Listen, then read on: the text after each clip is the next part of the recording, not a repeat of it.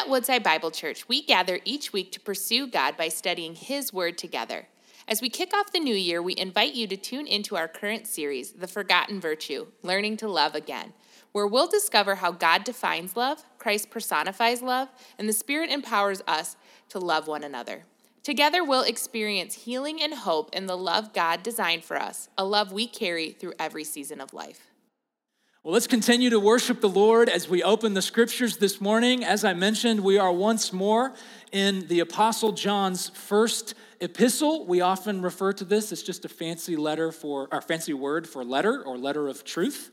1 John, we're going to be in chapters 3 and 4, kind of jumping around. If you want to follow in your Bible, turn to the book of Revelation at the very end and start working leftward, and you'll pretty quickly see 1 John. We're going to be bouncing around chapters 3 and 4. Doing something a little different, had to call an audible. Normally we work through a passage of scripture, just one chunk, and try to sort of break it down. But this week I was in quarantine for most of the week in my basement by myself.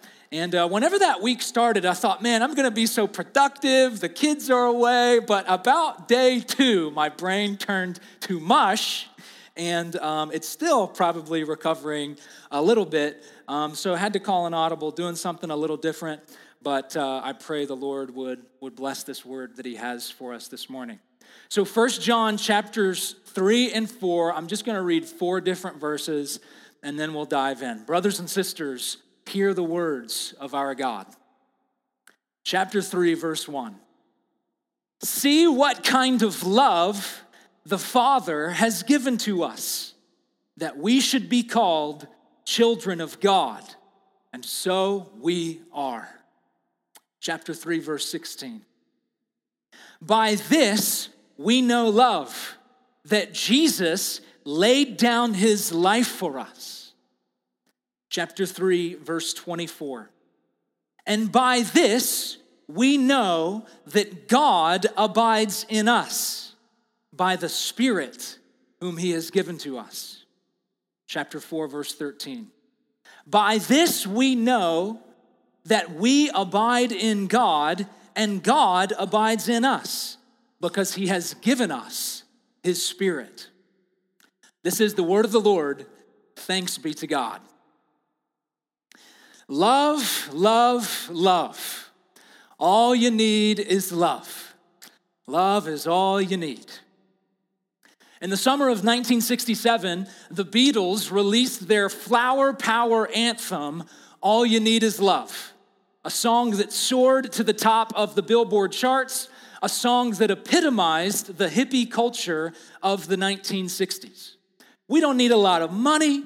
We don't need a lot of possessions. We don't need a lot of power. We don't need good looks or education or awesome experiences or great talent. All you need is love. This simple and powerful message captured the hearts of music fans 50 years ago, and it captured my heart 15 years ago, or 20 years ago, when I first started listening to the Beatles as a 15-year-old. All You Need Is Love was one of my favorite Beatles songs for quite some time. And I think this song, and many others like it, I think the reason they are compelling and powerful is because they resonate with something deep within us. All of us have a deep core longing to be loved, to feel love, to know we're loved. And so we hear that message sung to a nice tune, and we think, yeah, John Lennon, you're right. All I need is love. I don't need so many of the other things I chase after, wealth, accomplishments, power, popularity. At the end of the day, at the end of my life, I'm not going to care about that stuff.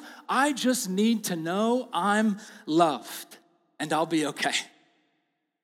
There's something really powerful about that song and its message, because there's something really true about that message. The question is, where do we find the kind of love that will truly satisfy and settle our hearts?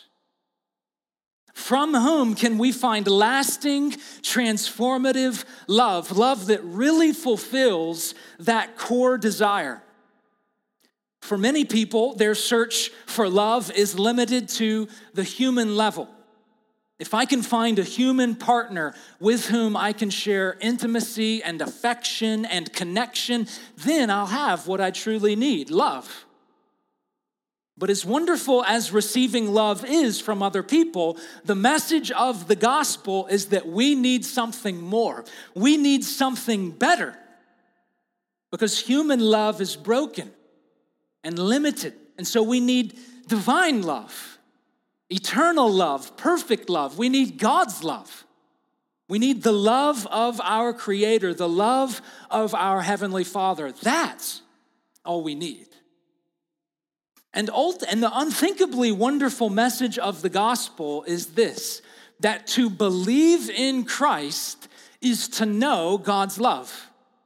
To believe in Christ is to finally find what we've been looking for, to finally find true, lasting, deep love that we've been looking for. And we're going to look at a few different places in this letter as I read for us, just kind of jumping around. And we're going to see 3 ways we experience the love of God. 3 ways we experience that which we need most, God's love. First, we see this in the heart of the Father. We experience God's love. We know God's love because we know the heart of the Father. So since the very start of Christianity's existence, we have embraced the truth that the one God exists in 3 persons, Father, Son, and Spirit. And as we look at what the apostle says about God the Father, what we find out is that his heart is for his people.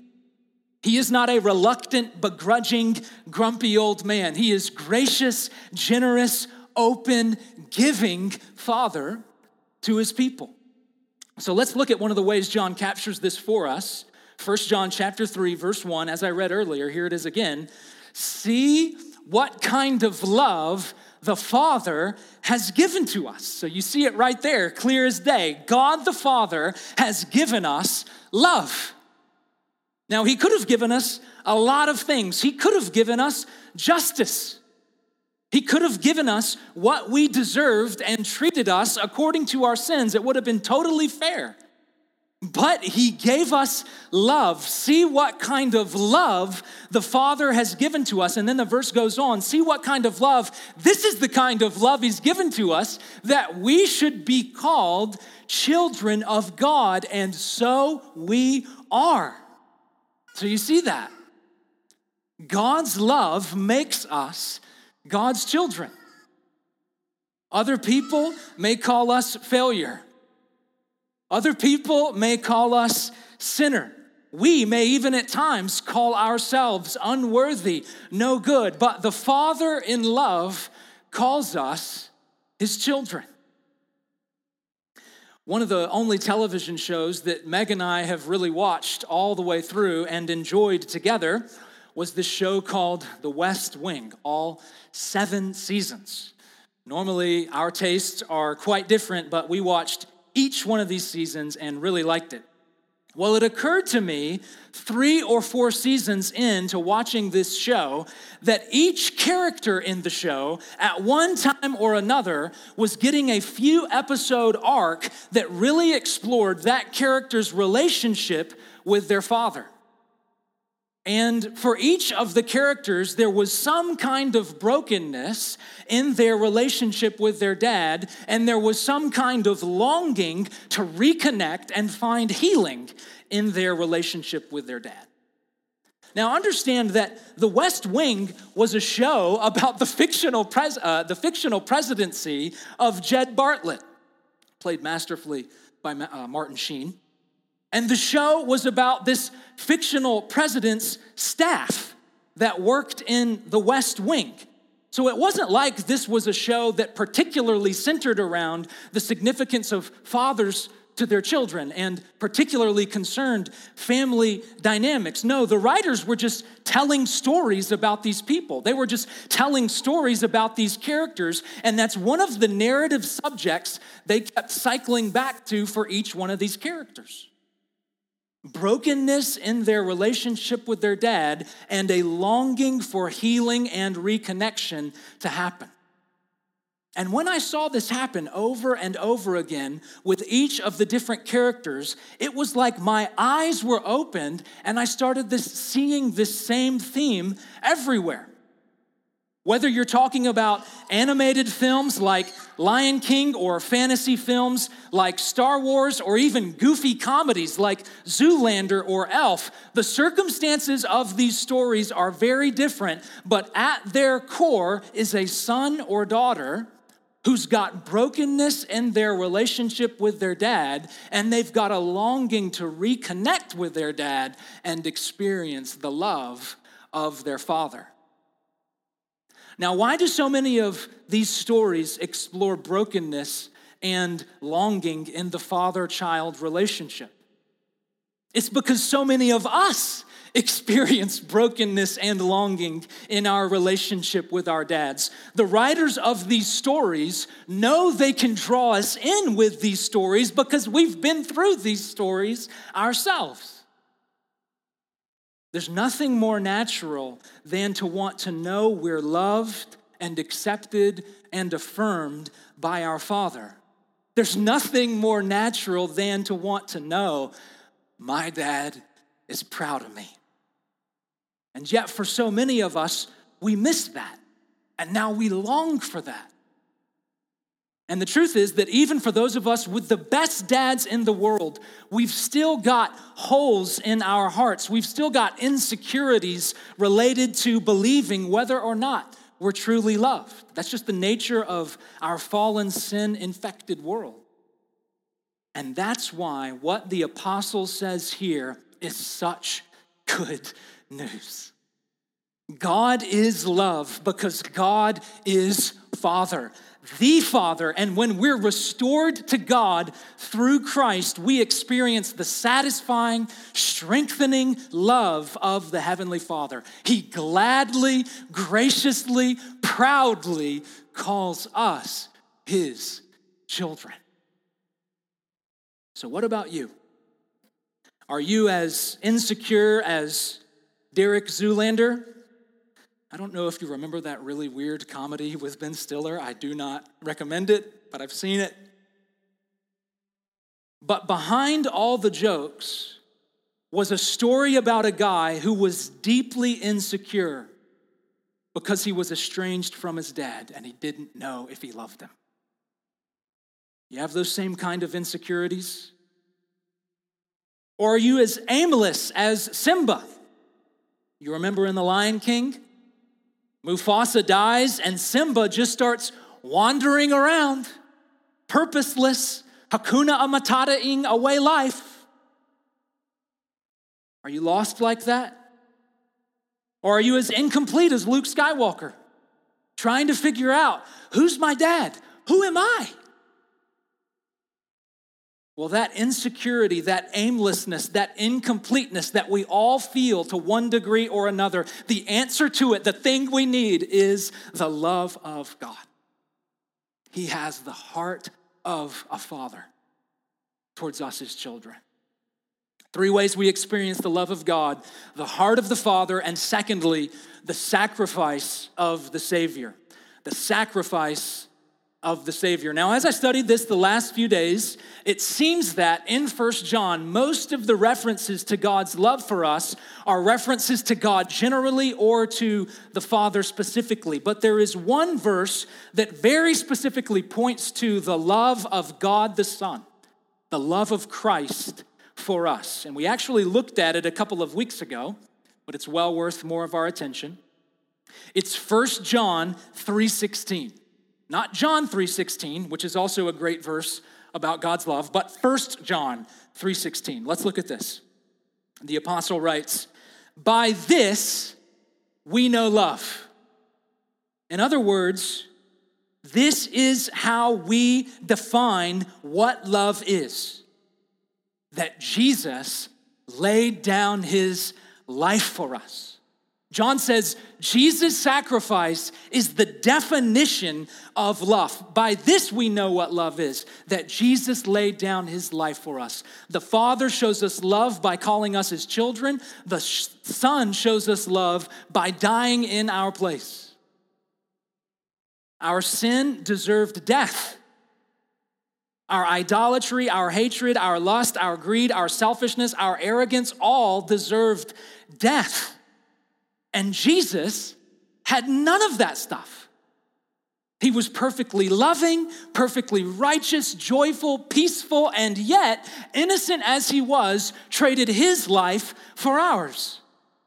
He laid down his life for us. He lovingly sacrificed his life in our place.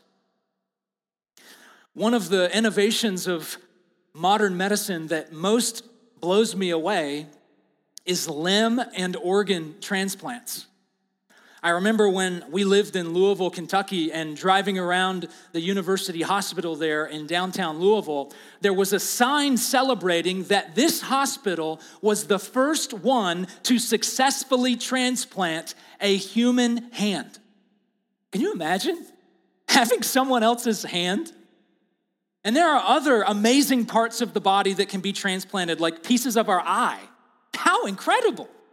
Let alone liver and kidney transplants, which you more normally hear about, but still are no less mind-blowing that doctors can do this stuff.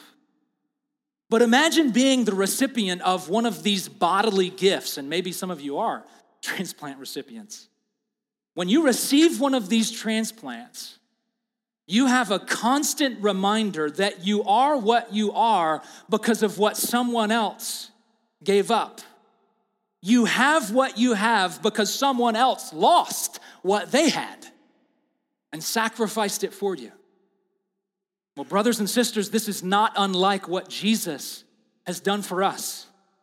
He transferred the penalty our sin deserved. He transferred it from us to himself on the cross. We are what we are. Forgiven, redeemed, cleansed. We are what we are because of what he gave up, his very life. And we have what we have, eternal life. We have what we have because of what he gave away. Imagine being the recipient of that new hand. That new hand would be a constant symbol of someone's sacrifice for you. Well, our symbol of sacrifice is the cross. That's why we put it on necklaces and stamp it on our bodies through tattoos and hang them on our walls in our homes, because the cross is a reminder that we are loved. We are loved with a sacrificial love, because here's what's gonna happen, church. Satan's gonna throw at you all kind of lies that you are not loved, that you are unlovable. But you can tell him, wrong, lie, go back where you came from. The cross is proof that I am loved. As Ben read earlier, God demonstrates his love in that Christ died for us, not when we were cleaned up, dressed up, nice little Christians. Christ died for us while we were yet sinners. While we were still drunk, the hangover hadn't passed, and Jesus is hanging on the cross for us. The addiction's still there, and Jesus died for us. Even while we were still sinners. So you tell Satan, go back where you came from and take your lies with you. I am loved. The cross is proof. The cross is proof. 3 ways we experience the love of God. We're not done. The heart of the Father, the sacrifice of the Son, and the presence of the Spirit. The presence of the Spirit. Let's look at this. One of the key aspects of the newness of the New Testament is that God gives us his Holy Spirit in remarkable measure. So in the Old Testament, the Spirit was given to a limited amount of people for a limited amount of time. But one of the key wonders of this age in redemptive history is that God gifts every believer permanently with the Holy Spirit. Everyone who trusts in Christ receives the Spirit and experiences the nearness of God's presence as if they were sitting right there in the Holy of Holies in the Old Testament temple. So let's see how John puts this in his letter. There's actually a couple of verses. First, look at chapter 3, verse 24. The apostle writes, "And by this we know that God abides in us, by the Spirit whom he has given us." So this is how much more exponentially we experience the Holy Spirit under the new covenant. God abides in us by the Holy Spirit. This is what theologians refer to as the indwelling of the Spirit in the believer, in a way that's analogous to how God's presence dwelt in the tabernacle under Moses and in the temple under Solomon. Now God's Spirit dwells in God's people. Next, listen to 1 John 4:13. John says something similar, but he adds something more. He says in that verse, 4:13, "By this we know that we abide in God and God abides in us, because he's given us his Spirit." So here, not only does he say that God abides in us by the Spirit, but that we abide in God. So this is what theologians refer to as the mutual indwelling of God in the believer. God abides in us and we abide in him. We mutually indwell one another. Now this is heady stuff. This is hard even to conceptualize, but the short of it is this, church. God is near to us. God's presence is with us because he loves us. Because in a sense, you can't love someone if you're not near to that someone. And our loving God is near to us by the Holy Spirit. One of the most heartwarming, tear-jerking things to watch on the internet, I'm sure you guys have seen these. There are these reunion videos of when a soldier has been deployed overseas for however long, and then they'll surprise one of their loved ones by coming home earlier than their loved one thought they were. So for example, they'll set up a hidden camera in a 6th grade classroom where there's this daughter of a soldier there. And the teacher will say, "Hey, for our next lesson, we've got a guest teacher who's going to share with us." And the guest teacher was actually this little girl's dad, who's not supposed to have come home yet from deployment. Well, the daughter sees her dad, her face just beams, she loses it, screams, run into her dad's arms. The classmates are cheering, the teacher's crying. I'm at home watching this YouTube video, boo-hooing myself. I mean, if you need a good cry, just watch one of these videos. There's even some where it's like a montage. They got like 10 of them back to back and it'll just rip you. But what these clips show us is that showing love has got a lot to do with showing up. Being present, being near.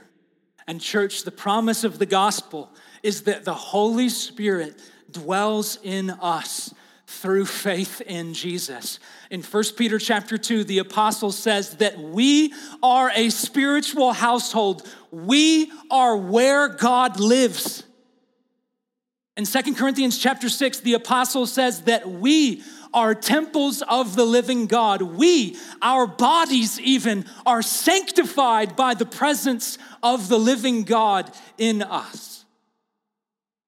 Love has to do with presence. And God is with us by the Spirit. And I wish it weren't true. But there are a lot of circumstances in our lives where we are not going to feel God's presence necessarily. In fact, we may even feel forsaken. We may even feel a particular absence of God's presence. And we may feel powerless to face trials, and we may feel powerless to face temptation. But despite what we feel or don't feel, the truth is God is with us. Through thick and thin, in victory, in failure, the living God is with us. His presence sustains us, and it's not through some hyper-spiritual experience whereby we receive the Spirit. The apostles are clear. We receive the Spirit of God through faith in the Son of God. If you want to experience God's presence, trust in God's Son. Surrender your life to Him, and He will give you Himself by the Spirit. Love, love, love. Love is all you need. All you need is love. There's something profoundly true in those lyrics. The Creator God, who is love, He made us to be loved and to share love.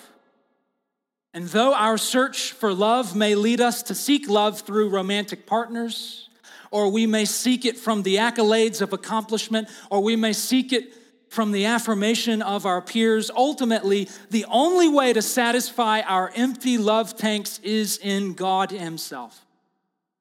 The heart of the Father, the sacrifice of the Son, the presence of the Spirit, the fullness of our Trinitarian God communicates to us that we are loved.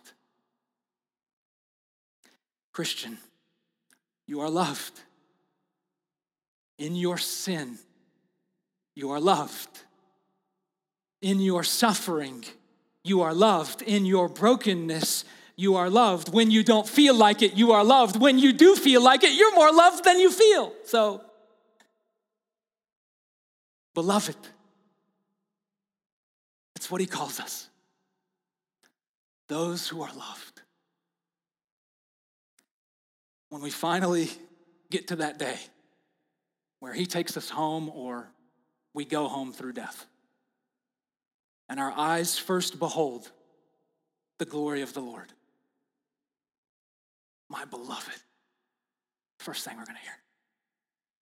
And all the fear and all the shame and all the pain and all the doubt and all the misery, it's going to be as far from us as the east is the west. And we are going to experience a heaven of love. That's what we need. And we can experience it now. Trust in Jesus. Receive the Holy Spirit through faith.